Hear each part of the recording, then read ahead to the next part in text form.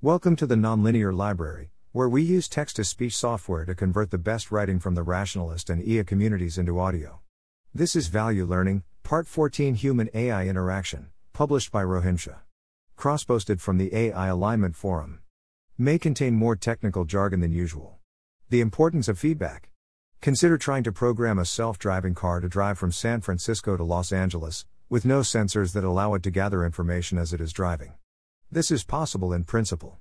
If you can predict the exact weather conditions, the exact movement of all of the other cars on the road, the exact amount of friction along every part of the road surface, the exact impact of, the equivalence of, pressing the gas or turning the steering wheel, and so on, then you could compute ahead of time how exactly to control the car such that it gets from SF to LA.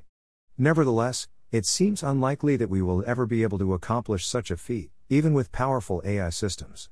No, in practice there is going to be some uncertainty about how the world is going to evolve, such that any plan computed ahead of time will have some errors that will compound over the course of the plan.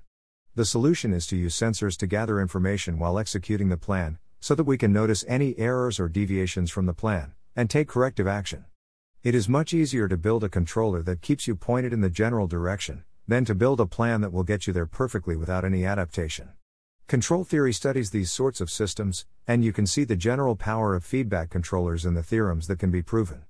Especially for motion tasks, you can build feedback controllers that are guaranteed to safely achieve the goal, even in the presence of adversarial environmental forces, that are bounded in size, so you can't have arbitrarily strong wind. In the presence of an adversary, in most environments it becomes impossible even in principle to make such a guarantee if you do not have any sensors or feedback and must compute a plan in advance. Typically, for every such plan, there is some environmental force that would cause it to fail. The control theory perspective on AI alignment.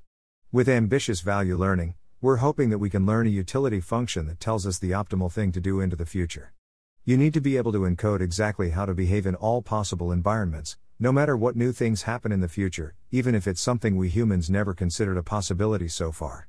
This is analogous to the problem of trying to program a self-driving car. Just as in that case, we might hope that we can solve the problem by introducing sensors and feedback.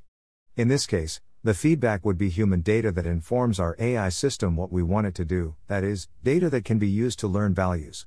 The evolution of human values and preferences in new environments with new technologies is analogous to the unpredictable environmental disturbances that control theory assumes. This does not mean that an AI system must be architected in such a way that human data is explicitly used to control the AI every few timesteps in order to keep it on track. It does mean that any AI alignment proposal should have some method of incorporating information about what humans want in radically different circumstances. I have found this an important frame with which to view AI alignment proposals. For example, with indirect normativity or idealized humans, it's important that the idealized or simulated humans are going through similar experiences that real humans go through, so that they provide good feedback. Feedback through interaction. Of course, while the control theory perspective does not require the feedback controller to be explicit, one good way to ensure that there is feedback would be to make it explicit. This would mean that we create an AI system that explicitly collects fresh data about what humans want in order to inform what it should do. This is basically calling for an AI system that is constantly using tools from narrow value learning to figure out what to do. In practice, this will require interaction between the AI and the human. However, there are still issues to think about. Convergent instrumental subgoals. A simple way of implementing human-AI interaction would be to have an estimate of a reward function that is continually updated using narrow value learning. Whenever the AI needs to choose an action, it uses the current reward estimate to choose. With this sort of setup, we still have the problem that we are maximizing a reward function which leads to convergent instrumental subgoals. In particular, the plan disable the narrow value learning system is likely very good according to the current estimate of the reward function, because it prevents the reward from changing, causing all future actions to continue to optimize the current reward estimate. Another way of seeing that this setup is a bit weird is that it has inconsistent preferences over time. At any given point in time, it treats the expected change in its reward as an obstacle that should be undone if possible. That said, it is worth noting that in this setup, the goal-directedness is coming from the human. In fact, any approach where goal-directedness comes from the human requires some form of human-AI interaction. We might hope that some system of this form allows us to have a human-AI system that is overall goal-directed, in order to achieve economic efficiency, while the AI system itself is not goal-directed, and so the overall system pursues the human's instrumental subgoals. The next post will talk about reward uncertainty as a potential approach to get this behavior. Humans are unable to give feedback as our AI systems become more and more powerful. We might worry that they are able to vastly outthink us, such that they would need our feedback on scenarios that are too hard for us to comprehend. On the one hand, if we're actually in this scenario, I feel quite optimistic. If the questions are so difficult that we can't answer them, we've probably already solved all the simple parts of the reward, which means we've probably stopped X risk. But even if it is imperative that we answer these questions accurately, I'm still optimistic. As our AI systems become more powerful, we can have better AI-enabled tools that help us understand the questions on which we are supposed to give feedback.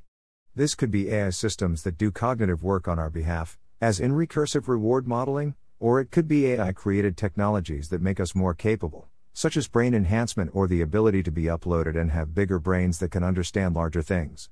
Humans don't know the goal. An important disanalogy between the control theory self-driving car example and the AI alignment problem is that in control theory it is assumed that the general path to the destination is known, and we simply need to stay on it, whereas in AI alignment even the human does not know the goal, i.e. the true human reward. As a result, we cannot rely on humans to always provide adequate feedback. We also need to manage the process by which humans learn what they want. Concerns about human safety problems and manipulation fall into this bucket. Summary. If I want an AI system that acts autonomously over a long period of time, but it isn't doing ambitious value learning, only narrow value learning, then we necessarily require a feedback mechanism that keeps the AI system on track, since my instrumental values will change over that period of time. While the feedback mechanism need not be explicit, and could arise simply because it is an effective way to actually help me, we could consider AI designs that have an explicit feedback mechanism. There are still many problems with such a design, most notably that the obvious design has the problem that at any given point the AI system looks like it could be goal-directed with a long-term reward function, which is the sort of system that we are most worried about. Thanks for listening. To help us out with the Nonlinear Library or to learn more, please visit nonlinear.org.